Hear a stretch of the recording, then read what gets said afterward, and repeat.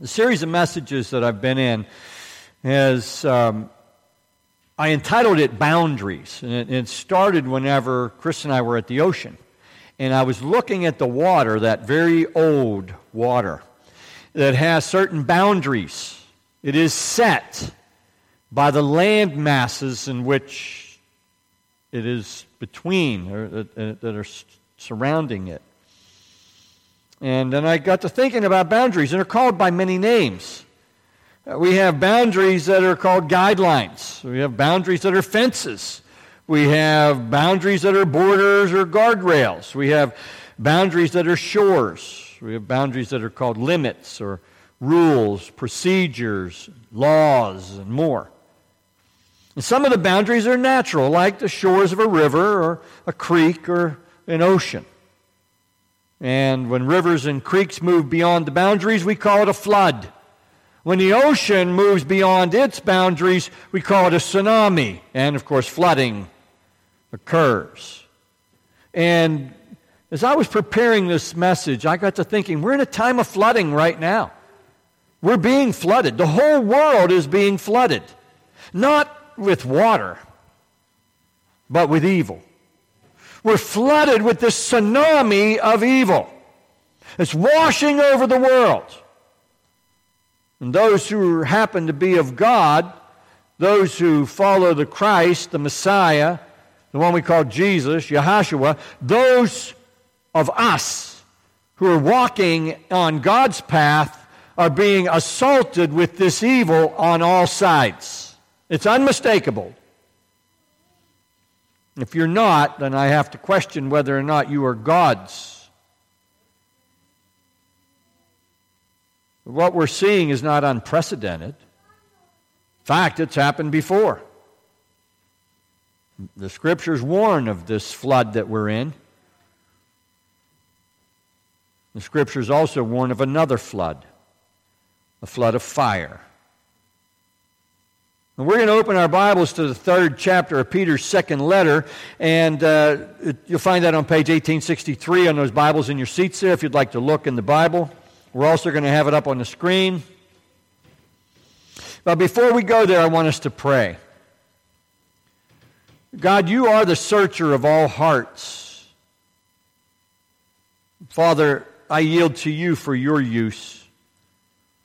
I'm called by your name. You are my Lord. You are the God of hosts. Please give me unction to speak only what you want us to hear. I pray in Christ's name that you would use me, Lord, to glorify yourself. That all who are within the sound of my voice, whether now or by some recorded means later, that all who are within the sound of my voice would be filled with your word, and it would do what you have purposed for it to do, that it would not return to you void, as it is written. I pray in Christ's name, and all of God's people said, amen. Again, page 1863 if you're opening the Bible.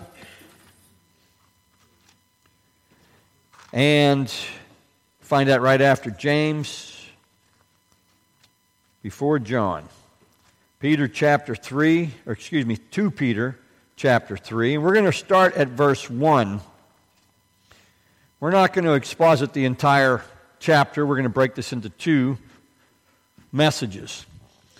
Beloved, I now write to you this second epistle, in both of which I stir up your pure minds by way of reminder, that you may be mindful of the words which were spoken before by the holy prophets, and of the commandment of us, the apostles of the Lord and Savior, knowing this first, that scoffers will come in the last days, walking according to their own lusts, and saying, where is the promise of his coming? For since the fathers fell asleep, all things continue as they were from the beginning of creation. For this they willfully forget, that by the word of God the heavens were of old, and the earth standing out of water and in the water, by which the world that then existed perished, being flooded with water. But the heavens and the earth, which are now preserved by the same word, are reserved for fire until the day of judgment and perdition of ungodly men. But, beloved, do not forget this one thing, that with the Lord, one day is as 1,000 years, and 1,000 years as one day. The Lord is not slack concerning his promise, as some count slackness, but is long-suffering toward us, not willing that any should perish, but that all, who? All should come to repentance. But the day of the Lord will come as a thief in the night, in which the heavens will pass away with a great noise, and the elements will melt with fervent heat.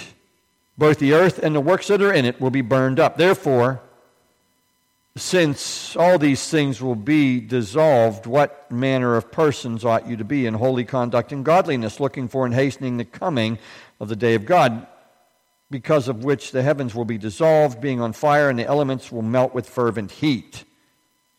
What manner of persons ought you to be in holy conduct and godliness? Nevertheless, we, according to his promise, look for a new heaven, for new heavens and a new earth in which righteousness dwells. Therefore, beloved, looking forward to these things, be diligent to be found by him in peace, without spot and blameless. And consider that long suffering of our Lord is salvation. As also our beloved brother Paul, according to the wisdom given to him, has written to you, as also in all his epistles, speaking in them of these things, in which some are hard to understand, which untaught and unstable people twist to their own destruction, as they do also the rest of the Scriptures. You therefore, beloved, since you know this beforehand, beware lest you also fall from your own steadfastness, being led away with the error of the wicked, but grow in the grace and knowledge of our Lord and Savior Jesus Christ. To him be the glory both now and forever. Amen. I ask that God would add his blessing to the reading and hearing of his word, and I trust that he will open our hearts to receive it. There's a lot in that chapter. That was a wrap-up to 2 epistles that Peter wrote. He connected the times past to things at that time which were present, and also to the future. He said these things and these things and these things are all connected. In the first 2 verses, he states his purpose in writing his epistles. He encourages the readers to do some honest thinking. Think about these things, he said. He wants the readers, whomever that is, and today it's us, to think about what he's writing. He wants us to remember what God's prophets said would happen and never forget what they taught. And there are those today who decry the Old Testament and say that's not for us. But God's Word decries them. These things that he's pointing to, this is Peter, in the New Testament, he's pointing to things that were written in what we call the Old Testament. He also instructs the readers and hearers to remember what the apostles said our Lord and Savior taught. And Peter's doing exactly that. Our Lord said, teach them everything that I taught you. And this is what Peter's doing. And this is what all of us are called to do, including yours truly. Not just some, not just the part that feels good. We don't cut out pages, and we certainly don't cut out whole books of the Bible. We don't cut out whole epistles because we don't like the author, or we don't like what that author stood for, or what their background was, or because their writings don't agree with what we believe, or what we understand, or what we want. But there are those who do that today within the body of Christ, and sometimes we've got to call them out. Sometimes we just have to resist the devil and he flees. And you see, what we find in the Scriptures are biblical boundaries for all of us to live by. They're for our guidance. They're like handrails on a cliffside walkway. Now, Bob and Judy have been in some pretty scary places. They've explained to me about some of these narrow paths that they've been on, just wide enough for one vehicle, in the mountains in, was it Costa Rica? Some of the other areas that they've visited. You think about that handrail when you're walking along this narrow path, and there's a handrail, a guide rail, something just to kind of keep you from going over the cliff. You could ignore it, right? You could go past that guide rail. You could walk past the handrail and say, nope, that's not for me. I'm not going to stay on this path. I'm going to do it my way. And you'll suffer the consequences. See, and these biblical boundaries are like those handrails on the cliffside walkways to keep you upright. Most especially in the eyes of the Lord. And you can't ignore them, but doing so places you in grave danger. In verse 3, Peter foretells the time when people will become absolutely selfish, concerned only for their own desires. We see that most especially with the whole selfie thing these days.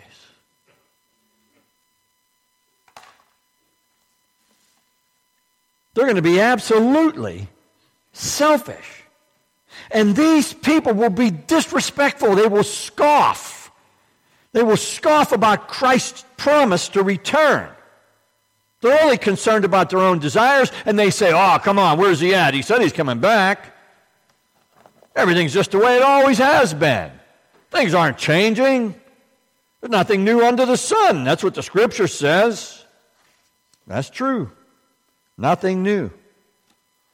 It's written in the 24th chapter of Matthew's gospel record that our Lord said, but as the days of Noah were, so also will the coming of the Son of Man be. For as in the days before the flood, they were eating and drinking, marrying and giving in marriage, until the day of Noah entered the ark. And they didn't know until the flood came and took them all away, so also will the coming of the Son of Man be. See, when he returns, it's not like he's going to send out an announcement saying, hey, everybody, come on, get ready. The announcements are happening now. They're called the signs of the times. We covered a few of those in the previous series of messages. Everything was going along just as it always had. It was business as usual. Everybody was content to just live the way they were. And there was this crazy guy, Noah, for 120 years saying, repent. Turn to the Lord or you'll be destroyed. And the people said, ha, look at this guy. What a joke. 120 years. I don't have 120 years. So I preach the righteousness of Christ. I preach the gospel, the good news, the grace of God that turns us from sin. Peter tells us they will mock Christ's return because they willfully forget the truth of God's creation and destruction of this planet. They willfully choose not to pay attention to that. It's as if it never happened to them. They don't care. It doesn't matter to them. It's as if they are walking on their own path and they say, where's he at? He's not coming. God didn't destroy the world before. I've heard people say there was no great flood. God's Word said there was.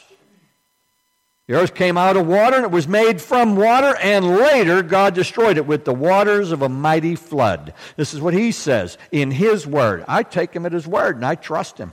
I believe that what He says is true, whether I have all the details or not. Whether or not I can tell exactly how that happened, it doesn't matter to me. His Word is true. But then in verse 7, Peter gives a dire prediction. God is preserving the present heavens and earth to remain until the day of judgment. And then He will set everything on fire. And the ungodly will be destroyed. So you have godly people and you have ungodly people. Those who are walking by what God lays out as the way of Christ, that narrow way, we recognize when someone else isn't. We have people sometimes in this congregation who are not walking on the path of Christ. But they'll sit in these pews with the rest of us. They'll praise God. They'll clap their hands. They'll yell and shout. They will do everything that makes them look like They're believers. They may even think they are. But God says He's going to destroy the ungodly. In 2 Thessalonians chapter 1 it is written, "And to you who are troubled, rest with us, when the Lord Jesus shall be revealed from heaven with His mighty angels." Now this is saying when Christ returns, "in flaming fire, taking vengeance on them that know not God, and that obey not the gospel of our Lord Jesus Christ, who shall be punished with everlasting destruction from the presence of the Lord and from the glory of His power, when He shall come to be glorified in His saints and to be admired in all them that believe, because our testimony among you was believed in that day." See, believers are going to be the glory of Christ, and unbelievers are going to be destroyed. That's what God's Word says when Christ returns. There is judgment coming to this earth. All of that flood of ungodliness is going to be burned up in a fire. The mockers say, "I thought He's coming back. Where's He at?" In Acts chapter 1 and verse 7 it is written, "He said to them, it is not for you to know times or seasons which the Father has put in His own authority." He's not going to tell us. And Peter goes on to say, "But beloved, be not ignorant of this one thing. One day is with the Lord as 1,000 years, and 1,000 years as one day." In other words, with God there is no time. There is no time.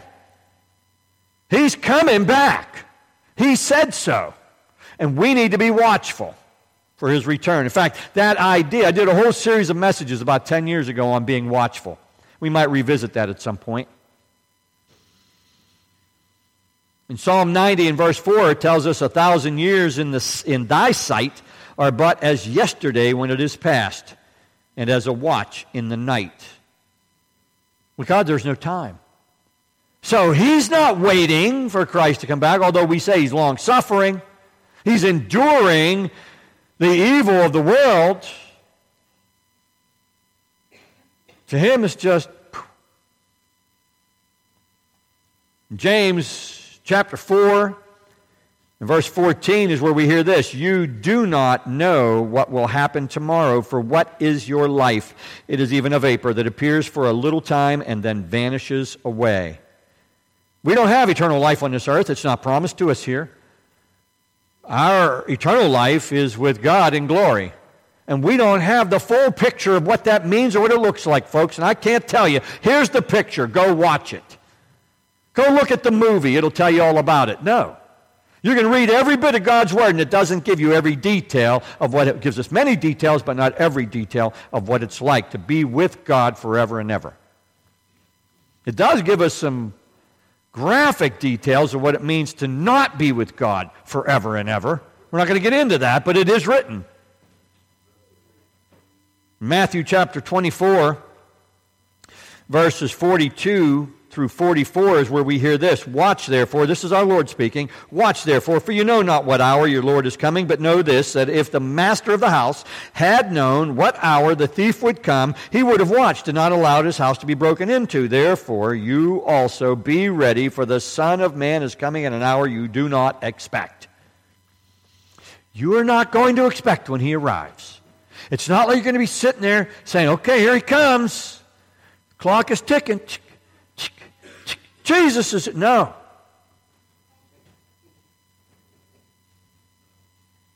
"Watch therefore." It's written in Matthew 25. This is Christ again. This is the second testimony, the second witness. "Watch therefore, for you know neither the day nor the hour in which the Son of Man is coming." And anybody tells you they do know, they're mistaken. Or they're liars, because nobody knows. I remember back whenever we were doing that series of messages, there was a fellow by the name of Harold Camping, I believe was his last name, who predicted Jesus was coming on this day. I preached a message on the Sunday before that, and I said, well, either I'm going to be here alone next week or this guy's wrong. We were all still here. That man's since gone on to be wherever it is the Lord has put him, to his eternal rewards. In Mark chapter 13 it is written, "But of that day and hour no one knows, not even the angels in heaven, nor the Son, but only the Father." Who knows? The Father knows. Does the Son know? No. Does the Holy Spirit know? Is the Holy Spirit going to whisper in your ear and say, Jesus is coming tomorrow, get ready? No. No one knows but the Father. Take heed, watch and pray, for you do not know when the time is. It is like a man going to a far country who left his house and gave authority to his servants. Do you get that? We are his servants who received that authority, the authority that was delegated to him from God the Father. He received all authority in heaven and earth. He delegated that authority to his apostles. They further delegated it down. We are his servants who have received that authority, okay? He's talking about us. Gave authority to his servants and to each his work. Do we have work to do? Absolutely. And commanded the doorkeeper to watch. Watch therefore, for you do not know when the master of the house is coming, in the evening, at midnight, at the crowing of the rooster, or in the morning, lest coming suddenly he find you sleeping. And what I say to you, I say to all. Think about the 10 virgins. They were all virgins. 5 of them were wise, and 5 of them were otherwise. In fact, the Scripture calls them foolish. In 1 Thessalonians chapter 5, it is written, for you yourselves know perfectly that the day of the Lord so comes as a thief in the night. For when they say peace and safety, then sudden destruction comes upon them, as labor pains upon a pregnant woman, and they shall not escape. And then our Lord gives his message to the church in Sardis. When you look in the very beginning of the book of Revelation, he speaks to the 7 churches of Asia, and to the church in Sardis he says, be watchful and strengthen the things which remain that are ready to die. For I have not found your works perfect before God. Remember therefore, this is Christ speaking to the church, remember therefore how you've received and heard. Hold fast and repent. Therefore, if you will not watch, I will come upon you as a thief, and you will not know what hour I will come upon you. Do you hear the consistency in the message? There is nothing that detracts from it. He says, I'm coming like a thief. In other words, I'm not going to announce my coming. I'm not sneaking in to get you. It's going to be a blaze of glory, okay? Fire with his heavenly hosts. We are going to see him return. The whole world is, the Scripture tells us. What does it mean to be watchful? Well, he touched on it right there. Remember how you've received and heard, hold fast and repent. And we could do a whole entire series on being watchful. In fact, as I said, I already have. But repentance is a part of being and remaining watchful. In other words, we're not out willfully, deliberately going against God's Word. Peter, if we go on in the 2 Peter chapter 3, verse 9, Peter says, the Lord is not slack concerning his promise, as some can count slackness, but is long-suffering toward us, not willing that any should perish, but that all should come to repentance. And there are those of our brothers and sisters who say that God created some people to destroy them.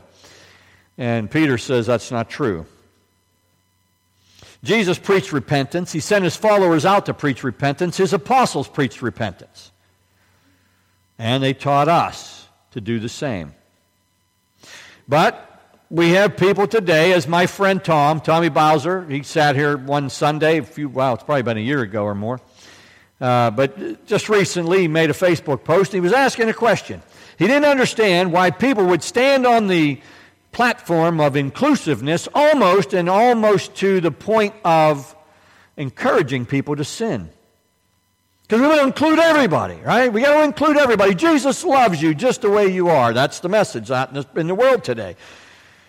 But he loves you too much to leave you there. And that's the part they're leaving out.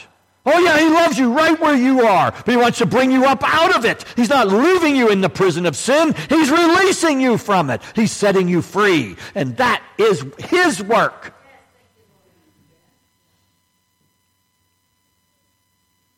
Tom recently pointed that out. But I want you to remember, God is not mocked. It's written in Galatians 6 and verse 7, whatever we sow is what we reap, and sin is paid for. We receive wages for sin, and those wages are death. God's not mocked.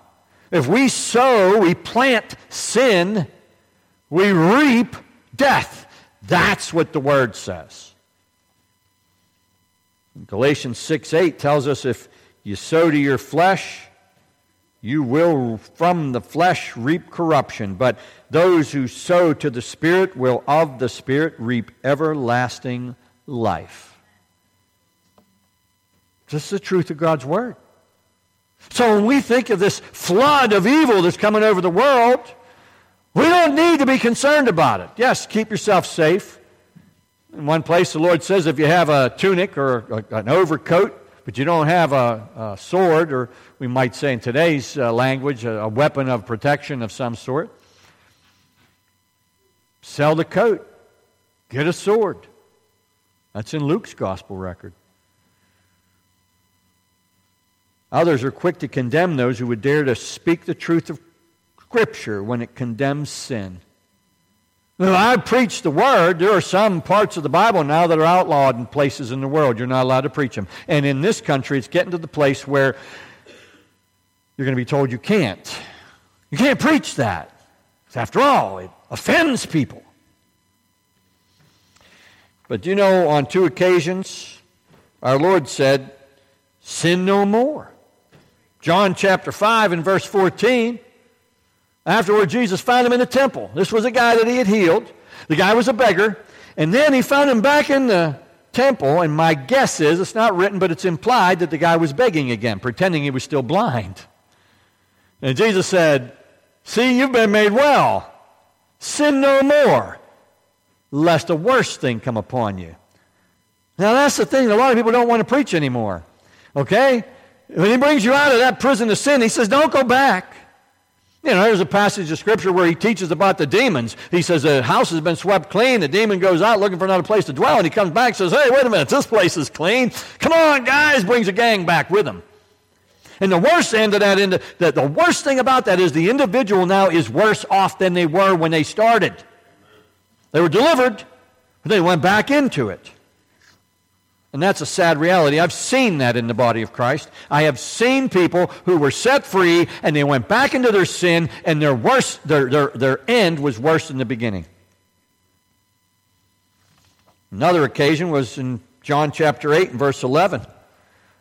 There was a woman who was caught in adultery, and she was condemned by the religious leaders at that time. One of them was probably the guy that was with her.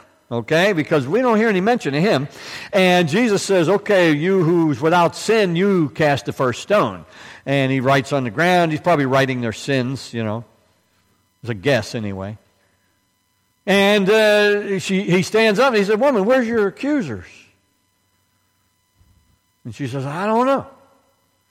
And he says, neither do I condemn you. He said, where are your accusers? She said, no one. And Jesus said, neither do I condemn you. Go and sin no more. He didn't say go sin it up. I heard a preacher say that once, and it just stuck. It stuck in me, and I repeated over you. Some of you probably heard me say it before. I sat and heard the man with my own ears.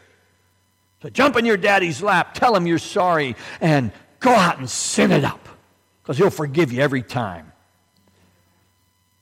That's not what God's Word says. That's not what Christ said. Not the Christ that I follow. The Christ that I follow, the Messiah of God, he said, go and sin no more, lest something worse come upon you. That's the testimony of 2 witnesses too, by the way, out of the mouth of Christ. You've been made well. Don't go back to sinning. That's what he says. But those who condone sinning willfully ignore the words of Christ. You see, there is evil all over the world. This flood of evil is infiltrating the church. It has been for a very long time.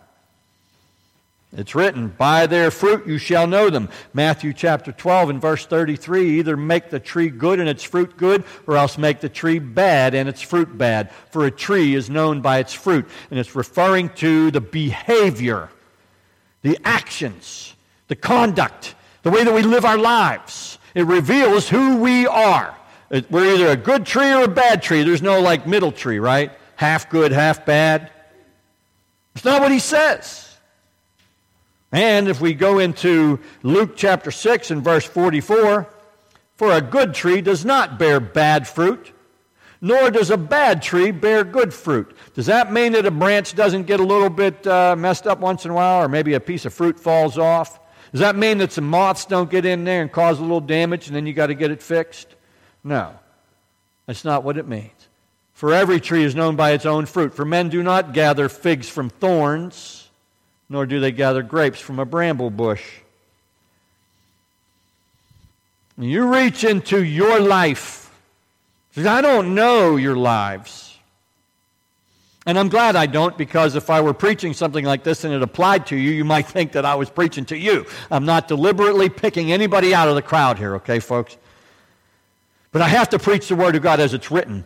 And we have to remember, He chastises those who are His. It is written. Proverbs chapter 3 and verse 12. Did I put that one in there? Yes, I did. For whom the Lord loves, He corrects, just as the Father, the Son, in whom He delights. The Lord loves you, He corrects you. Hebrews chapter 12 and verse 6. For whom the Lord loves, He chastens and scourges every son whom He receives. That is a quote. When it's in bold like that from the New King James Version, it's quoting the Old Testament. And those who say we don't go by the Old Testament say, well, that doesn't matter, that they're quoting the Old Testament. In Hebrews chapter 12 and verse 11, we hear this. Now no chastening seems to be joyful for the present, but painful. Nevertheless, afterward, it yields the peaceable fruit of righteousness to those who have been trained by it. We are trained by the chastening of the Lord. I have been chastened many times. I lived outside of the will of God, and He chastened me. He let me know I was His. Oh, yeah. No chastening felt good at the time. All right, I don't know about you. My dad was a man that had quick hands, and he always wore a belt till he didn't. And when he didn't, it was on you. And it wasn't wrapped around your drawers. It was wrapped around your backside. And if you ran, it was on your arm or your leg or wherever he could catch. Now, there are those who call that abuse today. But the chastening of my dad kept me straight, at least for a time. And there's no chastening that we enjoy. But if you're not chastened, you got to question whether or not you're a child of the Lord. You have to question that, because He chastens those whom He loves. In Psalm 119 and 165, it's written, great peace have those who love your law, and nothing causes them to stumble. We don't go back to our sin if, in fact, we embrace God's Word. If we embrace God's Word, we are not going to return to our sin. We're going to flee it. We're going to run from it. We're going to resist the temptation. God, grant me the serenity to accept the things I cannot change, not run off and do whatever it is that I used to do. In James chapter 3, it's written, now the fruit of righteousness is sown in peace by those who make peace. You see, righteousness is the call of saints. It is what God wants for His people. He wants us to live righteous lives. He doesn't want us to live all week long in sin and then pop our heads up in this building and say, look at me, I'm a believer. That's not what He wants. In fact, the people that did that in the time of Christ, He called them hypocrites. He called them children of the devil. He called them snakes, vipers, den of thieves, whitewashed tombs. This is Jesus, the one who loves everybody. Now, the other side of repentance is deliberate sinning. Either you are not sinning deliberately, willfully, you are turning to God. Okay, I slipped. God, I made a mistake. Please help me not to do that again. Repentance, ongoing repentance. An old Baptist preacher friend of mine, he said, John, you got to learn to keep a short sin account. And I said, what do you mean? He said, you mess up, you go to God. Tell Him you're sorry. Repent. But the other side of repentance is deliberate sinning. Choosing to sin willfully, even though we have learned the truth. Now, that could just be my opinion, right? I mean, if you've never heard it preached, you might think, the pastor's wrong on that one. Well, let me tell you, it's written in Hebrews chapter 10, for if we sin willfully after we have received the knowledge of the truth, there no longer remains a sacrifice for sins, but a certain fearful expectation of judgment, and fiery indignation which will devour the adversaries. So those who are willfully sinning are now put into the category of adversaries. That's what God's Word says. Anyone who has rejected Moses' law dies without mercy on the testimony of 2 or 3 witnesses. That's not a good thing. We don't want anybody to die. The wages of sin is death. Okay. Of how much worse punishment do you suppose will they be thought worthy who have trampled the Son of God underfoot, counted the blood of the covenant by which they were sanctified a common thing, and insulted the Spirit of grace?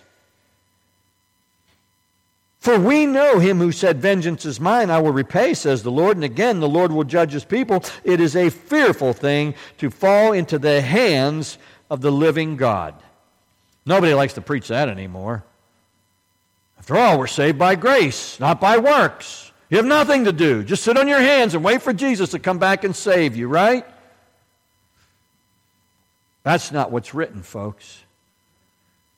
It is a fearful thing to fall into the hands of the living God. Remember what's written in Peter's second epistle. We read the 3rd chapter back in the 2nd chapter. Peter says these are wells. He's speaking of those who are false prophets, false teachers, telling people they can go on sinning. They're wells without water, carried by a tempest, for whom is reserved the blackness of darkness forever. For when they speak great swelling words of emptiness, they allure through the lusts of the flesh, through lewdness, the ones who have actually escaped from those who live in error. While they promise them liberty, they themselves are slaves of corruption. For by whom a person is overcome, by him also he is brought into bondage. And there's another passage of Scripture which I didn't bring in. It talks about we are slaves to sin when we are in sin. For if, after they have escaped the pollutions of the world, through the knowledge of the Lord and Savior Jesus Christ, they are again entangled in them and overcome, the latter end is worse for them than the beginning. For it would have been better for them not to have known the way of righteousness than, having known it, to turn from the holy commandment delivered to them. But it has happened to them according to the true proverb, a dog returns to his vomit, and a sow, having washed, to her wallowing in the mire.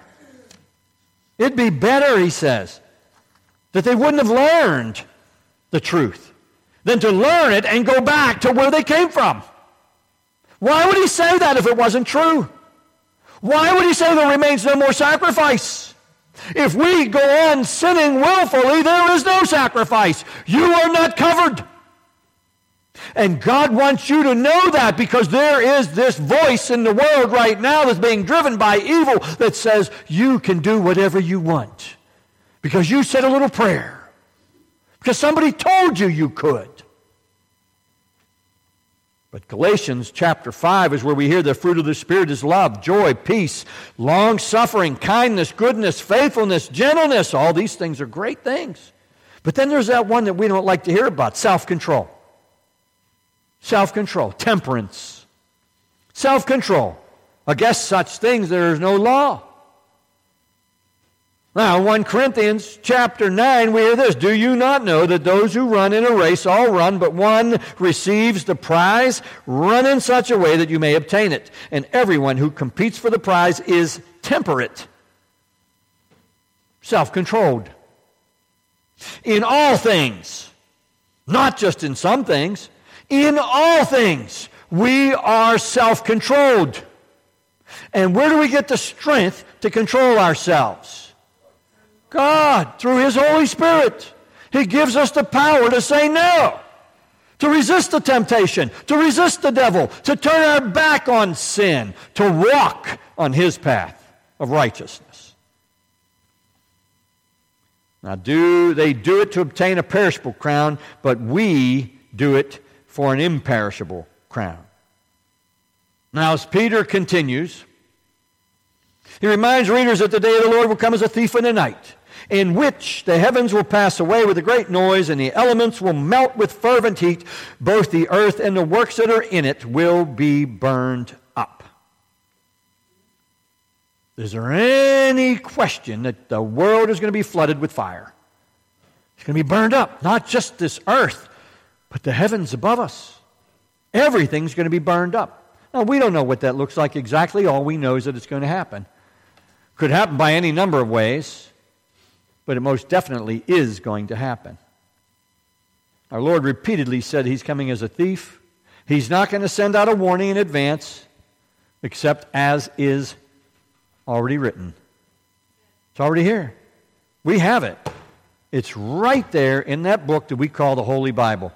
God's Word, the Scriptures, the Holy Scriptures. Whatever words you use to describe it, it is God's Word, and it tells us in advance that He's coming. Now, there are those who will scoff and say, nah, He's not coming. He said He was coming, but where's He been? It's been thousands of years. He hasn't come back. So if a day is as 1,000 years, and 1,000 years is a day, it's only been a couple days in God's sight. He also warned His followers not to heed those who say He has come or that He's coming. You give Him a date, Many false prophets will rise in the last days. And when I was studying for this message, I was remembering the false prophets, okay? We had to encounter some false prophets in this congregation last year. And I remembered the false prophecies. This is going to happen, that's going to happen, this is going to happen. None of it happened. None of it came to pass. And then I found the scripture, which I did not put in my notes, but I should have. It says, if the false prophets speak out, I think it's Isaiah or Ezekiel. He said, the false prophets speak of false prophecies. God says, I gave him that to say. So you'd know he's a false prophet. I said, whoa, praise the Lord. Now I know how it happened. God gave, I know, I heard from the Lord. The Lord told me to say this. I had one so-called prophet tell me. And when she did, I said, okay, well, I've never gotten it wrong. I said, well, you got it wrong on this one, honey. You missed the mark. But God gave her that to say. God showed the falseness. His return and the destruction of this world is as certain as the fact that you are hearing me speak right now. He says it, He's going to do it. And we need to be watchful. In Psalm chapter 50, it is written, our God shall come and shall not keep silent.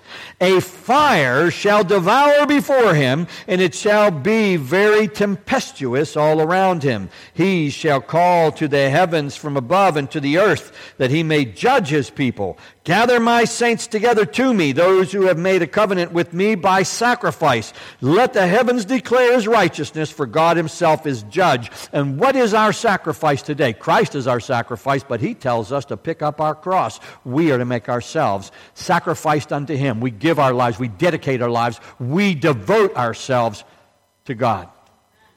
That's what he says. Maybe not what somebody else has told you, but that's what he says. In Deuteronomy chapter 4,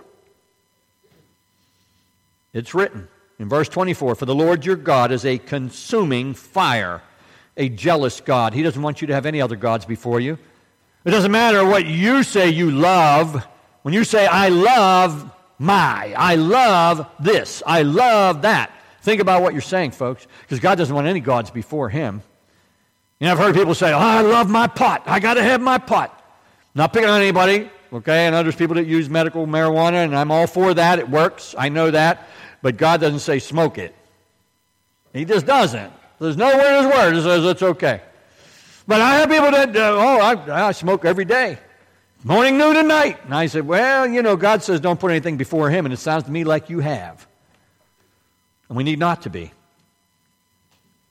We need not to be. In Hebrews chapter 12 and verse 29, it's written, for our God is a consuming fire. A consuming fire. The flood of fire is coming upon the earth, folks. All that evil that you're seeing, the flood of evil around you, it's all going to be burned up. The devil and his angels are going to be cast into the lake of fire, not before they're judged. And we have a part in that. The Scripture tells us that, right? We will judge angels. And I think this is where we'll pick up next week, folks.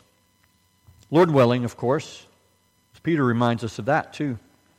But as I wrap up, I'll leave you with the question that Peter left his readers with.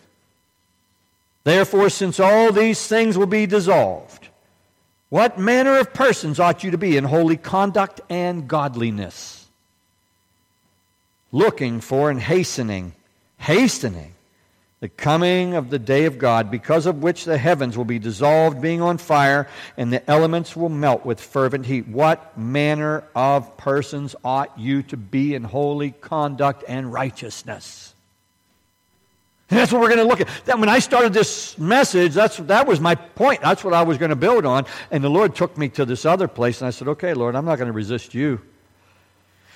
I've resisted Him in my life, and I know that's not a good place to be.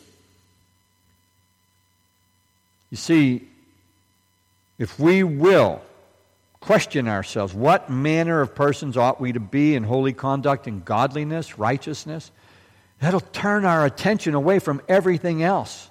It'll put our focus on Him.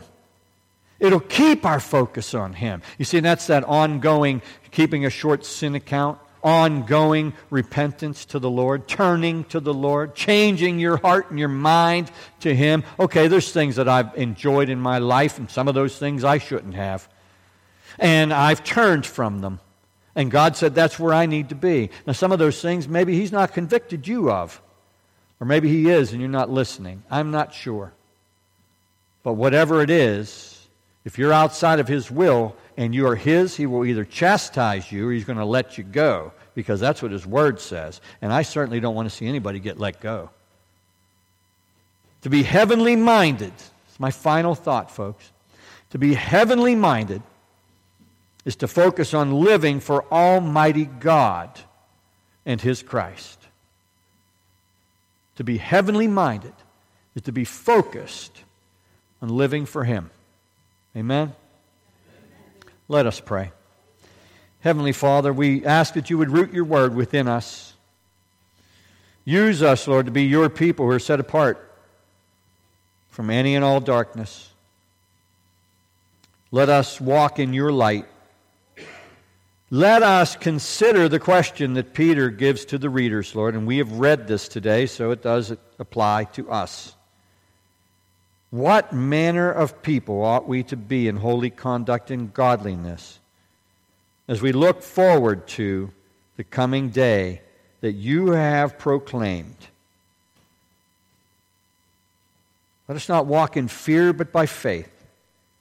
Let us recognize that it is Your grace that allows us and enables us to resist the devil and know that he will flee. We've observed it personally in our lives and collectively in this body. We pray, Lord, for each one here. If there's anyone here, Lord, that needs Your hand, I ask that You would bring them up off their seats and into the front of this building, and we will pray for them.